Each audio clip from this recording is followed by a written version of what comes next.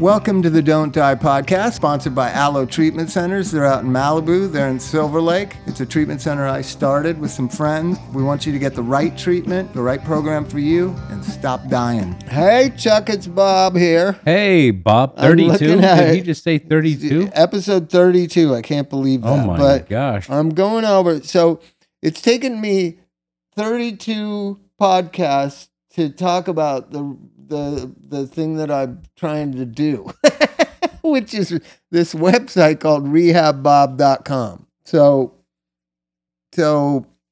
I had this idea. So what is rehabbob.com? I don't even know, really. I wanted it to be a place where people could go on the internet and trust it. It's not corrupted by patient brokering or rehab center optimization. It's just a place to go and get information, right? And hear what I've experienced and what I think, and I'd like to hear what parents are going through, and there's places to post and email me, but I always forget. I got a lot of mental problems, Chuck. I don't know if you know. I hadn't noticed. Well, I borrowed $40,000 from a friend of mine to build this website. Nice. And I never talk about it. That's kind of fucking retarded. I know you can't use that word, but that's kind of like OCD stupid, right? Well, can you still use the word stupid? I don't know. I know people use idiot all the time, and that's a real thing. You can't really say idiot because that's... I'm just good to be politically correct. Whoa, we're going to stay away from that. We can get in there on that. Whoa. My buddy Louis C.K. is in a lot of trouble. So is he? Is he? But my idea is to educate the public, get the message out.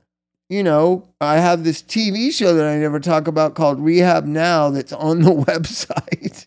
It's really cool. I showed it to you for the first time. So, right? Yeah, are you hoping people are going to stumble across these things without even being told? I didn't even know. I would think at least I would know. It's a cool TV show. So I have this TV show called Rehab Now. It's not really a TV show. You just shoot it like it's a TV show, but it's for this Rehab Bob website. And it's called Rehab Now, and it's me interviewing all the legends of rehab. So the first episode is with Richard Rogg, the founder of Promises, which has been around since 1986, I believe. The guy who by no fault of his own invented the high-end Malibu rehab model, right? Okay. That he now hates, and that's why he quit the business. Oh, really? He sold the brand and... Yeah, he sold it like 12 years ago, right? But it was because he was, he's kind of like me. That's why he's like one of my mentors, and I look up to him so much. So he wants to help, and he's not a business savvy guy, and he's like a seedy existential talker guy, right? So perfect. He's like my father that I never had. Okay. Right?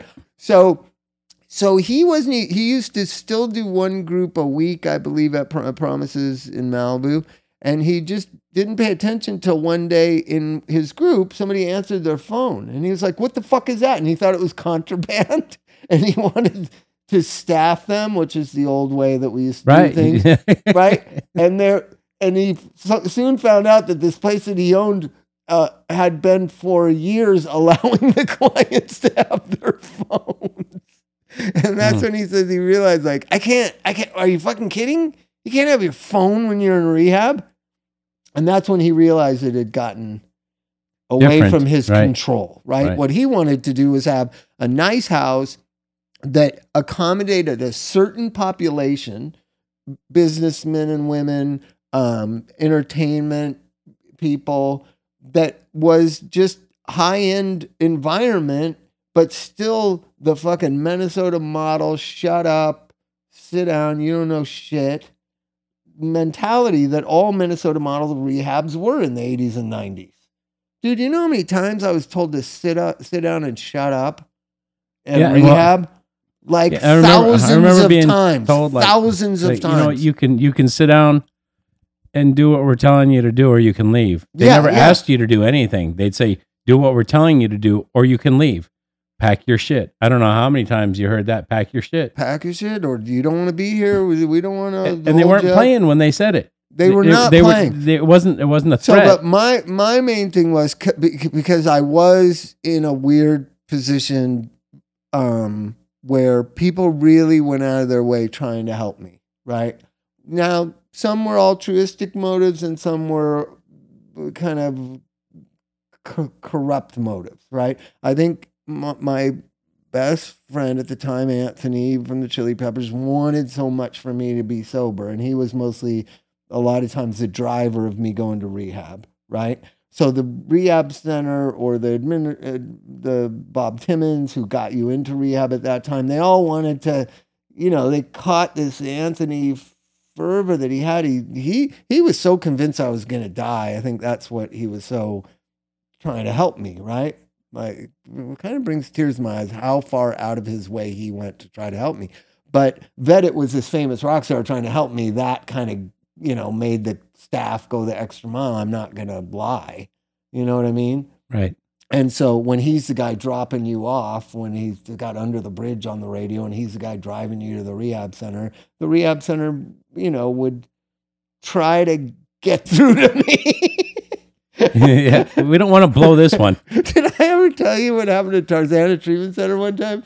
I was smoking crack in not a girlfriend, but a gal pal's house in Beechwood Canyon. Just smoking crack, been there for a few days, just smoking crack with JJ, a girl that I loved and was one of the great junkies of Hollywood lore. And unfortunately, she died a few years ago, but I wrote a song about her called Trust Fund Girl.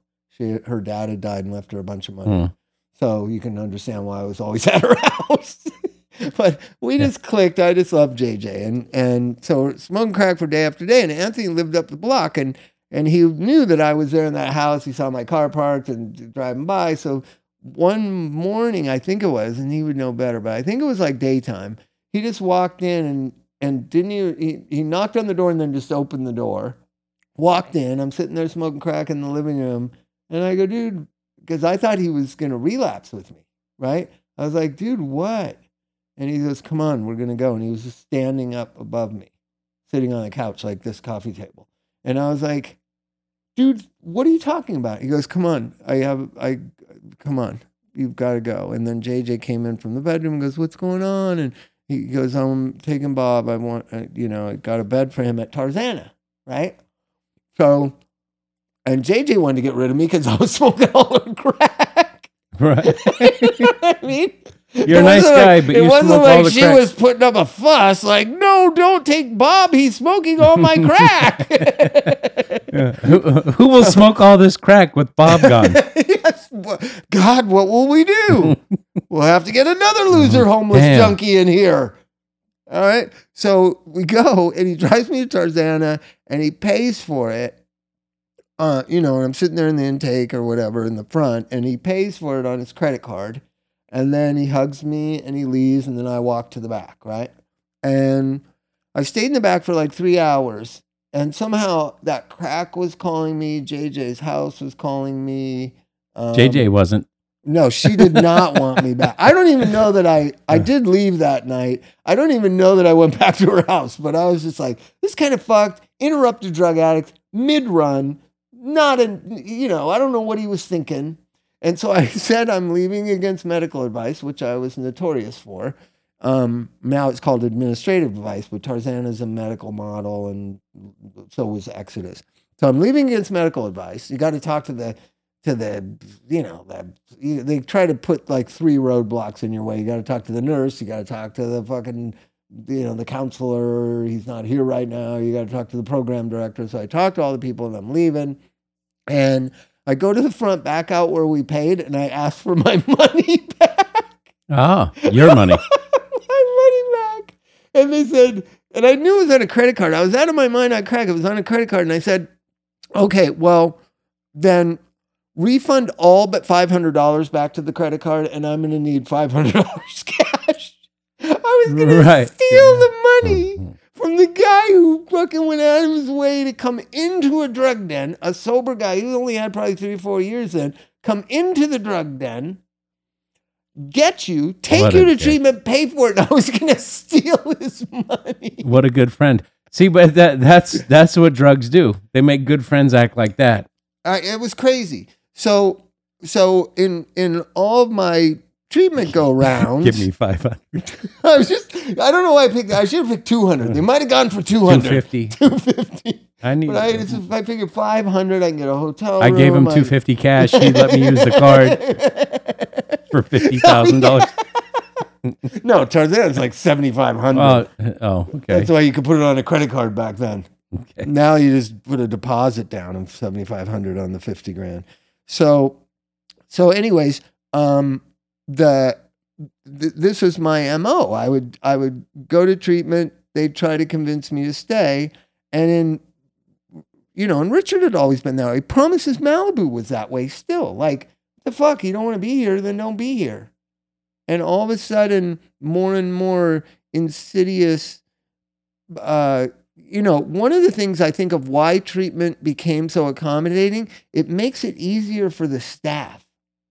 If the patients are satisfied and not fighting and complaining, you know what I mean? If you give them their phones, then you don't have to fight about the phones. If you say they can stay up till 1 o'clock in the morning, then you don't have to fight about lights out. If you bring them to the beach, then they don't complain so much of how boring it is. So treatment got morphed and perverted, and kind of a staff cooperated with it.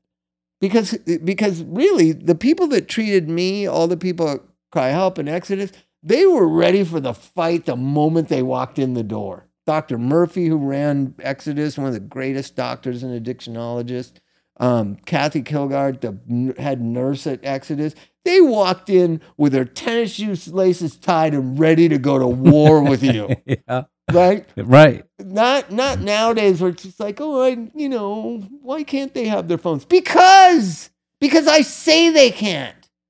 Because you have to take back the power from them. See, I'm not one that believes you take the phones away because they'll call a drug dealer. I don't give a fuck. No, that's not why you take them It's anyhow. because they are not going to live out facility. We're going to get them to look at themselves clearly in the mirror, and we're going to go toe to toe with them. We're going to box like Ali when he was 40. You can't out muscle them. You just got to pop them in the face a couple times and then back away, right? I call them poke them with a stick, right?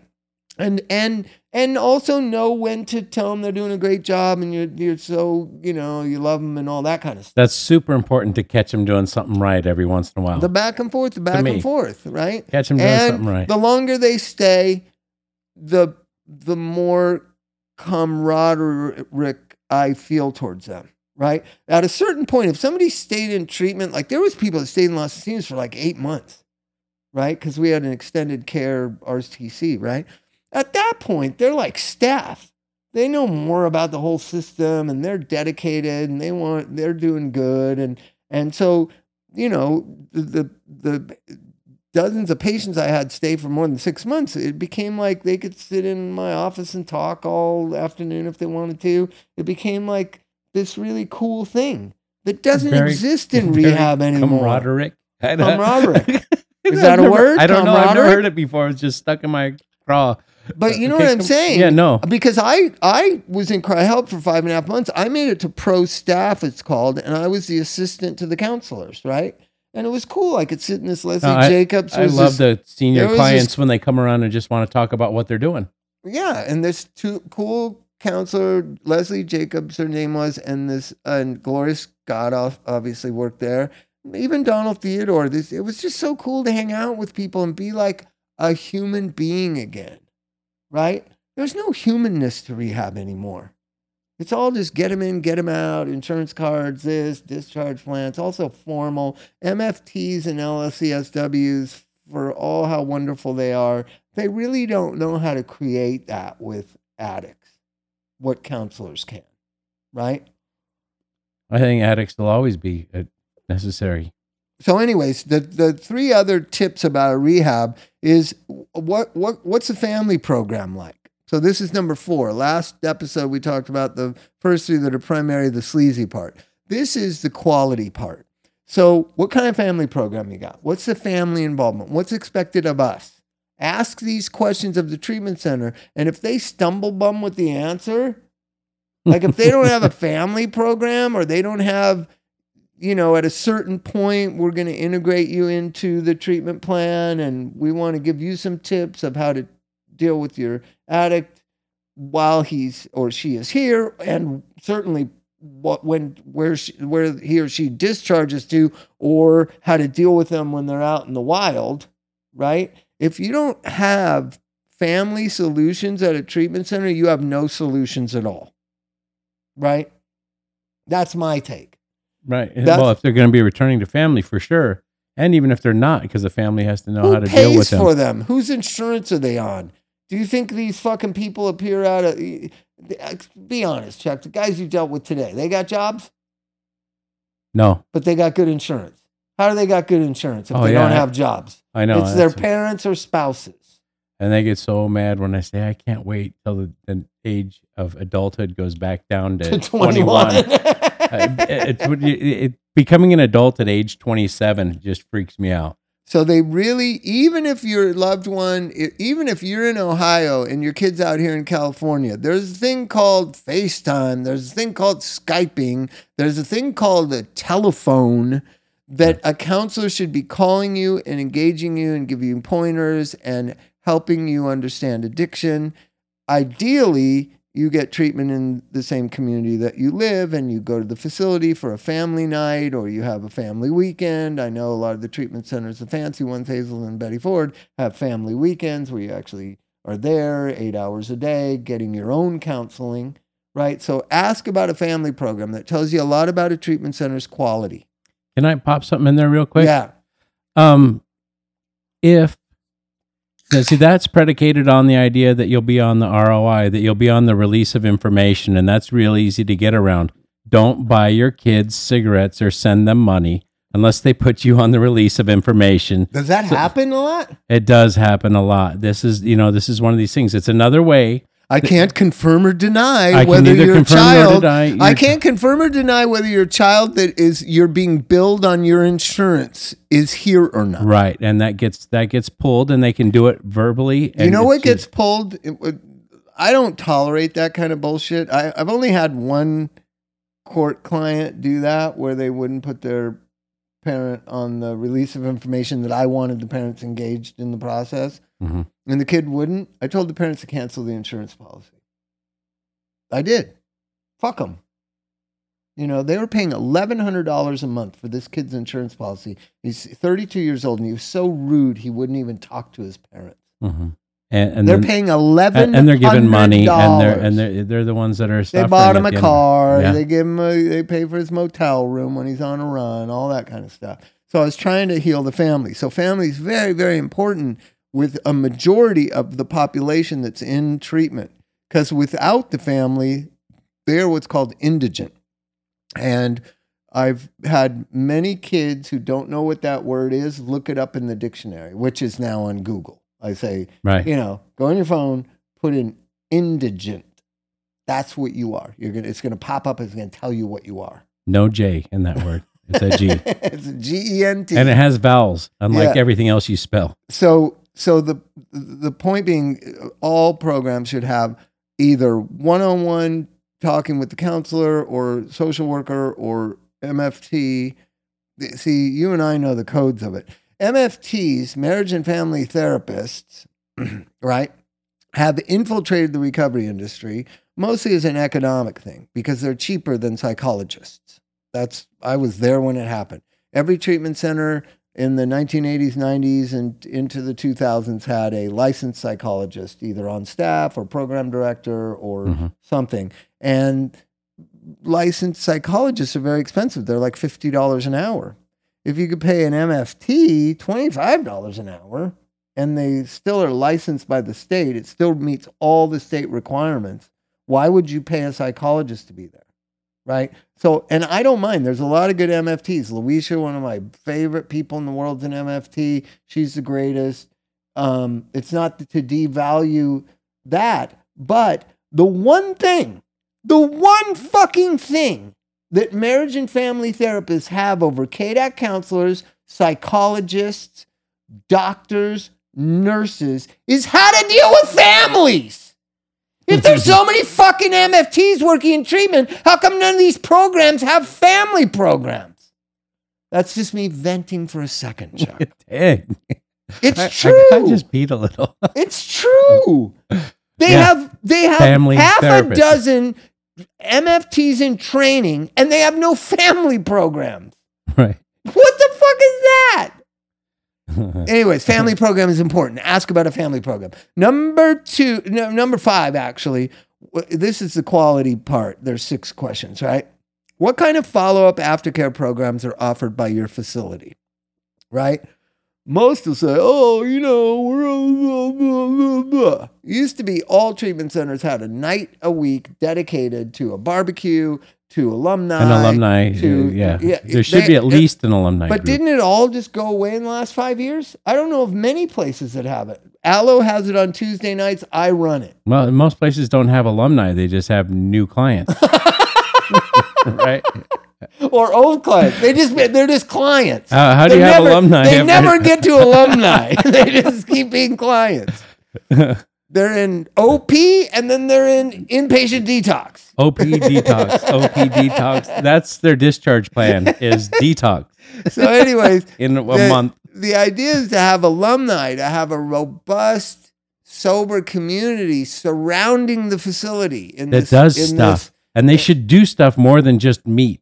They should do things, go places, go at we just had a group of our alumni go to the Queen Mary thing for the haunted ghost really? thing. And clients went?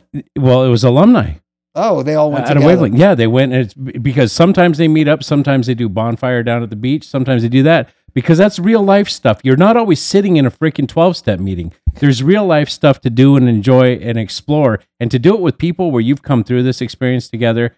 It's rad. I like Last watching Tuesday, just by chance, this kid Ryan, who I love, who is like 2.5 years sober or something, got sober at Aloe when it was called Acadia, I think, really. And he just came by the alumni, my Tuesday night group, and hung out. And we talked about his experience, and he told, because a lot of times, because there's not an emphasis on alumni anymore and building communities around rehabs, a lot of even the successes, they don't come around either. So he told me of all these guys that mostly in Gal, his girlfriend, they all got sober and they all still talk and they're all a community. And I said, oh, you should all come by and hang out, But there's another thing about the isolative nature of Malibu, right? I run the group on Tuesday nights at 6:00. You know what it's like to get to Malibu by 6:00 on a Tuesday if you live in Culver City? It's like impossible. Yeah, it's really impossible. I would think. So the isolative nature of these places out in the middle of nowhere also makes it hard to build community. That's why the outpatient programs are mostly centered in Los Angeles. Aloe's is in Silver Lake. Betty Ford Center's in West LA. Promises used to be on Barrington, but now I heard it closed up. That's crazy. No idea. They had the biggest 60-person outpatient. Anyways, so aftercare. What kind of community you got around your facility? How active and involved are the successful alumnus? CRI-Help had a profound effect on me, right? Didn't lead to complete abstinence forever, but that community, there's thousands of people I know from CRI-Help world, right? It's CRI-Help world. There's thousands of people got sober there. You know what I mean? And these fly-by-night operations that don't got no alumni and that got no history and got no nothing, they just know how to bill insurance, fuck them. Fuck them. There's really great programs that are different and are fully trying to hold on to the spirit of what rehab is. And then this is the coup de grace to ask the rehab center. What is your average length of stay? Right? All rehab centers know that. I'm curious to see what all rehab centers know that number. What number you were looking for is optimal. I can tell you, we just had a business meeting at Aloe 2 Tuesdays ago. The average length of stay is going down, and I fucking lost my mind. Why? This is the most important issue. Why? And everyone in the room was kind of shocked that I was so focused on it. So the average length of stay used to be 58 days. right? Meaning some people stay 90 days, some people stay 30 days. Right. The average length of stay was 58, and it's gone down to 46. And I want to know why.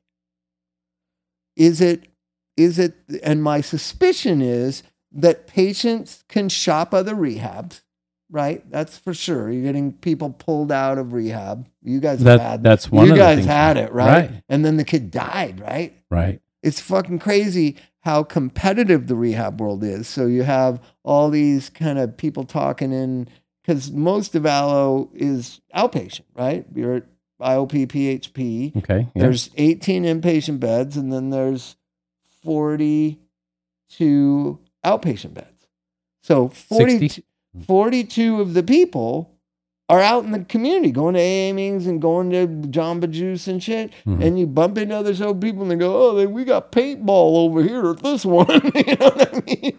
So Yeah. I'm interested in that, in what is making lengths of stay less. It could be just my suspicion that we're going to get down to the bottom of it. Insurance is just dumping people. Well, that's one of those things where I've been getting weird things, with the utilization reviews. Things will come back with a list of questions from the insurance case manager, the ICM, Yeah. where they are just oddball questions where it's like, we're not a 12-step based program because that's bastardization of 12-step world. Yeah. You send them to 12-step. So That's not what you do during the they're day. asking if they have a sponsor. They want to if know they're what going step to they're meet. on. Do they have a sponsor? How many meetings That's they go the to? way it used to be, And that's okay. And I don't mind. And I always talk about the benefits of them finding a sober community that has a sober support group built in. They don't have to buy the whole thing lock, stock, and barrel. I always talk about how you believe that it works as well for the people and back on their phones as it does for the guys up front taking notes. So I use those things as a tool to get them to understand. But the point is, the insurance companies are so quick to lower a level of care from say RTC to PHP to IOP to OP. OP, and they'll right get you to OP. So once they get you on OP, now you're only getting, now the place is only getting paid for 3 hours a week of care. Trust me, I've talked about it. OP is basically you're on your own. Why don't we just say it's supposedly outpatient, but we see a counselor once a week, I believe. It's supposed. I meet with them every week. We all do. Yeah, once a but week. you don't have to. It can be every other week, and it's 3 hours a week. The 3 OP is 3 hours. It's only 3 hours a week of group, but we make them come every morning. We make them come 5 days a week. But then I'm a businessman too. You got to be smart about business. You're providing so much services, being compensated so little, that to me, I came up with a solution. Outpatient is back to the basics of what sober living was. You get a job, go to meetings, and touch base with your counselor a couple times a week. I'm not your mom anymore. The what is it? The apron strings are cut, right? And what I would do in those sessions with people, because I have people at Liberty House and Living in Recovery. I'd see them once a week, twice a week if I liked them. Jeez, truth comes out. I was such a horrible counselor, I can't tell you. So if I really liked you, I'd see you like 3 times. Come on in, let's go to lunch. Let's go eat. I'd buy you lunch if I really like. If Bob didn't buy you lunch, didn't like you. That's not true. I never had money to buy people lunch. But and what I would do is, so what is it feeling like now? Like, because you've been coddled here, you've been safe here, living at Las Encinas Hospital for 2 months. Now you're over at Bishop Gooden. Nobody gives a fuck, really. You're supposed to go to a meeting a day if you don't have a job. I used to love Bishop Gooden. If you didn't have a job, you had to go to a meeting every day. Right. If you did have a job, you only had to go to 5 meetings a week. And if you program drug addicts right, they'll get a job just not to go to 2 meetings. Well, and to get money, you stop giving them stuff and you put them on I need you here 5 days a week for the first group. Unless you're working, then you only need to be here 3 hours a week whenever you can get here for 3 hours a week, as long as you're working. They'll work just to get out of having to wake up every morning and come to the center, because they don't want to come to the center every morning. They'll go get a job. Yeah, that's a motivating thing. It So, works. so I was in a sober living one time, and it's called Chapman House, I think, in the Valley. It's an AA clubhouse too, and it's got a sober living, right? And it shares the name with Tim's place. Oh, not Chapman House. Well, Chandler Lodge. That's what it's Okay. called. Chandler Lodge. Chapman House is another place a friend of ours has. Chandler Lodge in the San Fernando Valley. And the sober living's on one side and the AA Alano Club's on the other, and there's ping pong tables in between. It's a fucking nightmare to live there. But and they don't supply. Why do they always have ping And they- pong tables and broken balls and one paddle? and they didn't have food, but the AA meeting had coffee, so I could get coffee in the morning for free, right? But then if some old timer sees you getting coffee and then walking back over, they're like, "Where are you going?" Oh, You gotta sit down. golly shit! So you got to get to the meeting early before the old timers get there. Get your coffee and get back over to the sober living before they see you. And then they had, Jeez. for some reason, the sober living had peanut butter and jelly and basically like Folgers coffee, the huge fucking 20 The big pound, red, red one, can. right? But so we had bread, peanut butter, coffee, and sugar. So I lived there for like 2 months, and I took to eating peanut butter and sugar sandwiches. They're kind of good. They're not bad. You get used to it, huh? Yeah, because I just couldn't see myself. I was still not a complete failure as a musician. I couldn't see myself as getting a job. So I was a musician. I just didn't have any money. So I ate peanut butter and sugar sandwiches. I still kind of like them. They're not bad. They're really sweet. Yeah, I understand. So so basically for 2 months I lived on peanut butter and sugar sandwiches, coffee from the Alano Club, and then if an old friend of mine would take me to a meeting, they'd take me to Canners or something. That's basically how I existed. Did you rub the I didn't peanut need butter back and forth? But so my it point sticks? is, I didn't need insurance money. I didn't need somebody to get paid $500 to talk to me. I didn't need to have my urine tested for $1,300. I need a peanut butter and sugar and Folgers coffee and a place to sleep that was safe and warm. That's what OP should be. It should not be providing fancy houses and gourmet food and all this bullshit for OP benefits. It will be unsustainable. You cannot sustain that. You're getting compensated like $500 a week and you're providing $10,000 worth of services. Eventually, OP is going to go away. Well, And guess what? The insurance industry is going to push more and more towards OP. Then some entrepreneur will come along and go, "Hey, we got this place called Chandler Lodge." well, or it'll just be they won't provide the housing, and You got to provide the housing because the people are homeless. Remember, Google Transient. That's what they indigent are. and trans. Yeah, yeah. Right? So we need like an apartment complex in a bad part of town. no, you need like Chandler Lodge. I think the cash rate was, this is probably in like 95 though. I think it was like $350 a month. I think now there's a great sober living in Hollywood by LACC called Living in Recovery. It's still there. I think it's $800 a month. And they have partial food. They have peanut butter and sugar and coffee. Peanut butter and sugar. Yeah, but though, if you get a nice layer of sugar, put another layer of peanut butter on top, you kind of absorb it so you don't spit out sugar or spill it. So anyways, good. I just think that you got to be careful. You got to find the right place. And the overall thing of why I have Rehab Bob and why I do this podcast is I want the public to get informed for so many different reasons. How to deal with your kid. The way you're dealing with it is not working, so try something different. And if you need my support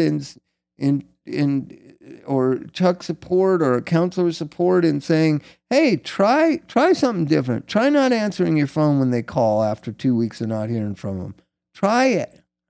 What have you got to lose? Your kid's dying. Why not try something different? Instead of do the same thing." What's the definition of insanity? Doing the same thing, expecting different results, right? Because most people think if they go to rehab enough, it'll finally catch on. No, you change, and then the rehab experience is different for them. They're more motivated. They know you're not going to tolerate the bullshit anymore. That's the truth of it, right? Oh yeah, but you can see the difference in returning clients if there has been a change. And that doesn't mean that that's going to catch that time either. It just means they're going to be more receptive. It means that they're more willing, and it's obvious by their actions and their attitudes and what they're willing to do. What year is it now? 2017? If your kid is 20 right now and heroin addicted, they're probably not going to get sober until 2022. Probably. 5 years. 5 years. So that should help some parents realize, like, oh my God. I mean, from the time I went to my first rehab till when I got sober was 8.5 years. Right? Yeah, it takes time. And I was 27 when I started trying. I wasn't 19. Yeah. You know what I mean? So have a little faith. It will happen. But, I know it's scary. They could die. Nobody wants that for anybody. But you got to have a little faith that, okay, so here's an interesting thing. My sister never changed what she did with my nephew. Never. She was always codependent with him, always up in his business, always shaming him, always worried about him, always threatening him, but never following through with the threats. This went on for years and years and years. I kept trying to intervene. This is my fucking sister. This is my nephew in Huntington Beach. 6161 Jean Drive, right at the corner of Edinger and Heil, right? By the lake there. That little lake is it Heil and what's Marina High School on? Bolsa Chica? No, it is on Edinger. It is on Edinger, and is it on Bolsa or Springdale? I don't recall. Springdale and Edinger. You know what Mike knows? That's where he went to school. Yeah, I went to Marina too. So get this. From the time my nephew's 16 until he's 24, she does all the exact same things. He went to Cornerstones in Tustin 2 times, all cash pay. He went to another place. He went to Phoenix House in Santa Ana. He went to this place. He went to Impact. Me and Martine got him in Impact one time, and he thought he was going to have his car. I was like, what the fuck are you talking about? Like, have your car? You're going to Impact, dude. Do you know what that is? He was like, because he had been to Cornerstones. That place looks like a jail. That's a place right around the corner from PRC, right? Yeah. He had been to Cornerstone, so at a certain point, I guess at Cornerstones in Tustin, you get your car or something. I don't know. And he was like very concerned about his car because he drove up from Huntington to my house in LA, and then we were going out to the car to bring him to Impact, and I said, well, give me your keys. And he goes, well, I mean, I'll drive it there. And I go, we're not taking your car to there. What are you talking about? I'm going to keep it here. We'll park it on both sides of the street. If you leave and want your keys, I'll give them to you. I'm not like your mom. You can't have your keys. Okay, here's your keys. I won't tell you can't, then give them to you anyhow. Yeah. So my sister made a mistake. I tried to intervene. He robbed their house one time. He wanted his college fund because he wasn't going to college, and his grandpa gave him that college fund, and his grandpa meant for him to have that money and whatever. And this went on for a year, arguing about the college fund. So I got so tired of it, I talked to my brother-in-law and sister, and I said, just give him his fucking college fund. Give it to him $100 at a time. It was like $4,000 or something, right? Just give him $100 at a time. He was done with it in 2 months. It was gone, right? On and on and on. All the craziness. Held a gun to my sister's head for money. Just crazy shit, right? I finally went down there when he smashed all the windows of their house because I told him to change their locks. He smashed all the windows of their house. That's kind. Right? Yeah. He was throwing a fit and police and what the fuck. Well, that's what it is giant tantrums. It's just giant babies. So I went down there and I got in an argument with him, and I was like, and then he would calm down. He would talk to me about hip hop. He loved hip hop. I'm talking about him in the past tense. I think you can understand where this leads. Mm-hmm. So I told my sister, you can't live here and you can't pay for a motel. She used to always pay for motels on Beach Boulevard. I think a lot of parents down there do that, right? You can't live here, but let me get you a place for a week. I have heard of that. That's just crazy. It's crazy. That's absolutely crazy to me. So and she sounded, how when you're codependent with your kid, it sounded good at the time. I drove him to the motel and whatever, and he had to go to Walgreens, I remember, and I don't have anything. Okay. Oh, you don't have anything. So, and I dropped him off right at Warner and Beach Boulevard. There's a motel there and there's a Walgreens there, and somehow I got settled. And then I came home to LA, and then I heard he was back in the house, living in my sister's house like a week later. And I called her and I was livid and I was like, Susan, you're crazy. What are you doing? You can't let him live in your house. By this time he's 24. And she said, Bobby, I don't want him to die. I know that he'll die if he's out there. And I said, he's going to die right in your fucking house. What? Your house protects drug addicts from dying? 3 months later, she found him dead in his bedroom, in his bed that he'd had that bedroom since he was born. That's horrible. It's fucking horrible, right? Mm-hmm. So at any given time, just do anything different. Switch it up. Don't become so predictable. You become predictable, the drug addict learns how to work you. Well, I mean, it's really comfy to use in your house where you were born. Make it uncomfortable for them to live taking drugs. Right. That's the obligation of the parent. It's not supposed to be comfy. You're fucking choosing. It's supposed to be difficult. It's not supposed to be an easy life. You're not going to win Parent of the Year because you bought your kid dope and let him shoot up in their bedroom. No, he was like the original pill kid. He was the first one. I think he died when Elijah was like 16. So that's like 15 years ago he died.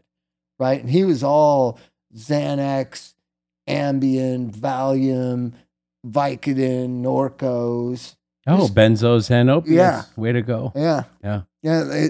He was cutting edge of that. And I kept thinking, like, this is crazy. When is he going to move on to heroin? And he never did. Didn't need to. The doctors got good shit. He would get sober for like periods of time. He got arrested. He was in Phoenix House one time, and he had this truck, and we were driving somewhere, and I was taking him to the Howe Foundation on Beach Boulevard, and we went and ate, and he goes, he gets out of the parking lot at this restaurant we're eating. He's got this 2x4, like it's about that long, about 2.5 feet long, 2 feet long, 2x4, right? And I go, Brian, what you got? He goes, I want to get rid of this. It really means a lot to me to get rid of this. And I go, what? Because I thought it was like something he used against drug dealers to hit them, or I don't know why he had this 2x4. And he goes, this is what I would use to hit myself in the head and go to the emergency room. Oh, no way. He would hit himself with a 2x4 and make a cut, and then like go into some hospital in Orange County and like get Demerol or something. Oh, no way. How crazy is that? His own knock-knock stick for his own brain. And so we threw it away in the trash can outside this like Denny. Oh, I hope you just didn't give somebody an idea. Because that was my first thought, is that would work. I hadn't thought of that. Right? I mean, I'd hit a wall and bust up my hand and go, you know what? There is an upside to this. I'm going to the hospital. But he was red lighted at all the pharmacies. He was one of the first people. He also showed me, he was an amazing kid, really. If he could have turned it around, he'd be a good counselor. He showed me one weekend, I was down there, he's joking around, and he goes, Uncle Bobby, want to see how you can fucking call in your own scripts? And, I was like 3 years sober. I was like, sure, I want to learn that. Oh, yeah. I might need to know that. For antibiotics, for sure. And what he would do, he'd go to the dentist Yellow Pages. This is back when they had the Yellow Pages. You go to the dentist ones, and he would call the dentist numbers. I don't know exactly how he did it, but he would call the dentist numbers to see which ones had a forwarding number, right? That they were closed on a Saturday or a Sunday. And when you called them, it said, call this other number, right? Okay. And somehow he did something with the manipulation of that, where the pharmacy, then he would call in a fake script with some other doctor's pad number he had, right? And he would be very official calling in the fake script, and then he would give the number of the dentist's office that he was saying he was, and that didn't have a forwarding number. right? Okay. So it was something about most dentists or doctors, if you call their phone number at their office, they say, if it's after hours and an emergency, call this number. And that's like a phone answering Yeah, they service. have answering services. Yeah. But the ones that don't, a lot of times the pharmacy will call there and say, oh, well, it is that doctor, and just push the prescription through. Oh. I doubt that works anymore. This was in the 90s. Yeah, no, I don't. But imagine that. Imagine how smart that kid was. He figured out how to fucking... We're a resourceful bunch, that's for sure. Yeah. I don't know about intelligent, but resourceful as hell. But, you know, I don't blame my sister, but I do know that the outcome could have been different if she did things differently. And she's passed now too, so I can talk about it. But it's not the nice way of putting it. She's dead too. Dead. Oh, dead. Right? Yeah. So Still dead? and I never said it to her, but I always just thought like anything different. Anything. I've known parents that have moved away from Southern California to get away from their At drug least addict you kids. tried. You know, the idea of moving while your kid's in rehab, probably not a bad idea.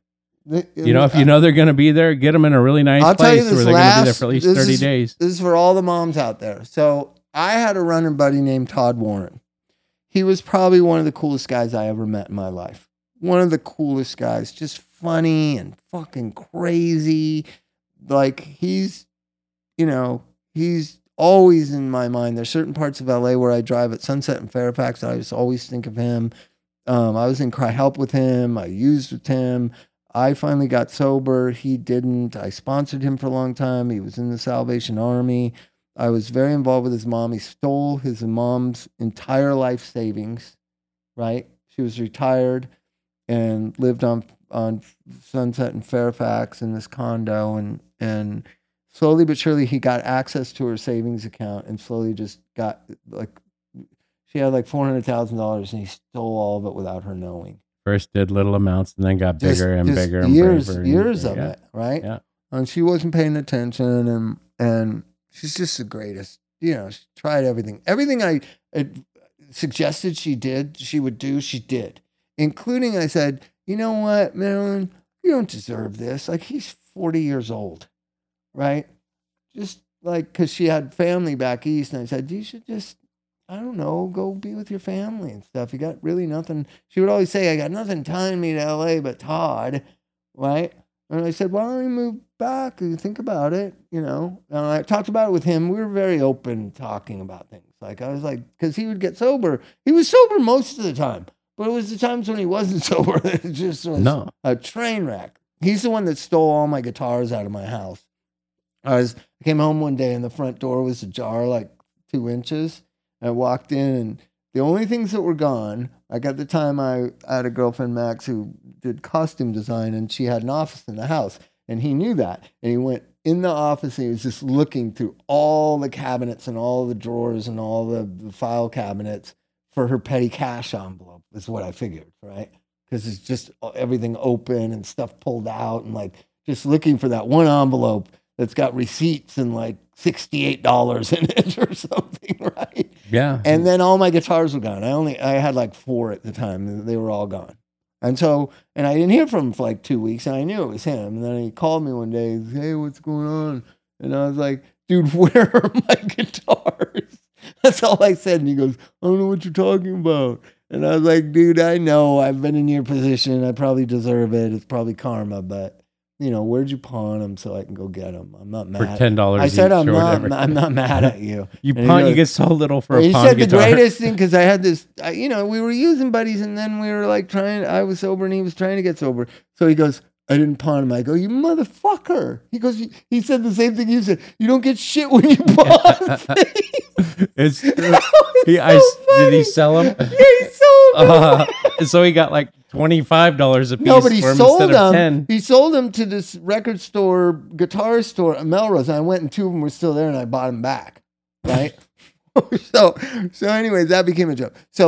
So she moves back east to Connecticut, I believe, where she's from, and her family's there, her sister and whatever, and friends and whatever. And she moves, and me and Todd are just battling it out. And he was in Salvation Army or he was homeless in downtown LA. That was where, this is a guy that went to college, who grew up in Beechwood Canyon and just well-educated, every opportunity in the world. And he ends up just living in downtown LA, either in those voucher housing things. Oh, nice. Down like on, you get a housing 6th and voucher Florence. for like 2 weeks or something. And then, or Salvation Army. And he died in the Salvation Army, right? And they called me because I had been there to pick him up, take him to meetings, and they knew me, and they called me, and I told me, Mr. Forrest got some bad news, and I was like, oh my God, I know what that means.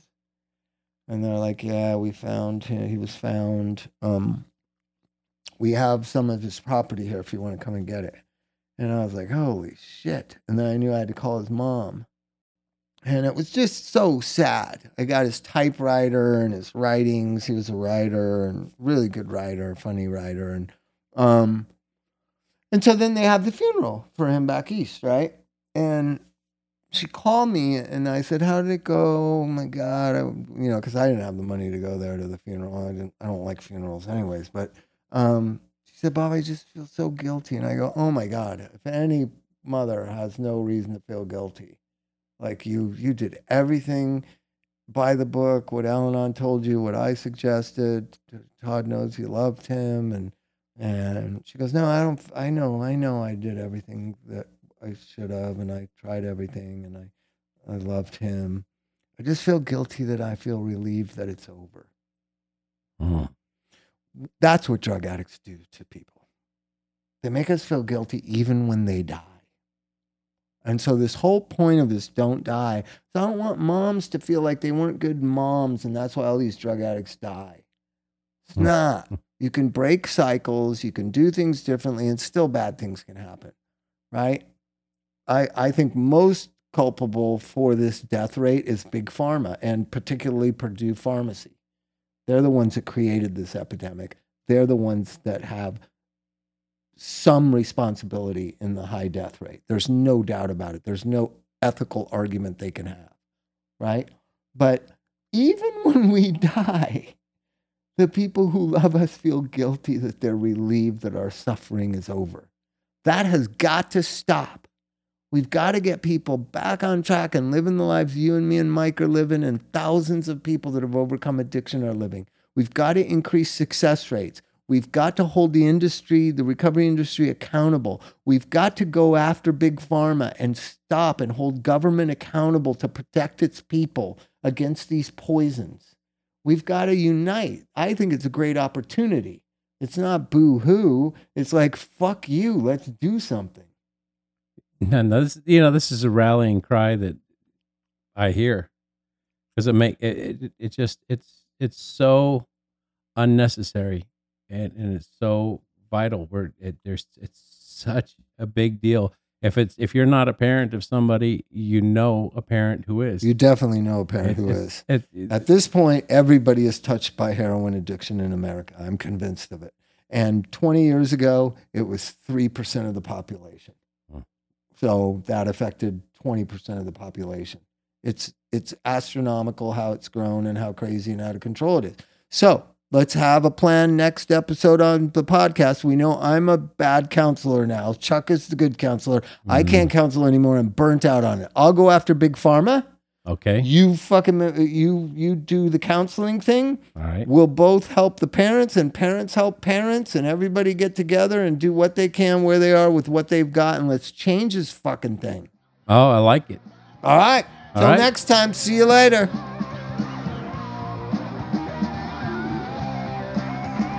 Hey, this is Bob, and you can get a hold of Aloe Treatment Centers at 888-595-0235. That's Aloe Treatment Centers in Malibu and Silver Lake, 888-595-0235. Tell them Bob told you to call.